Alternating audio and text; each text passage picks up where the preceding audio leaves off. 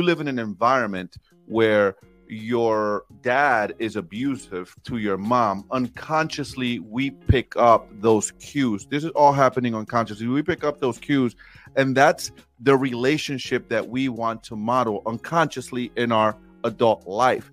So some women ask themselves, well, why am I constantly in a toxic relationship?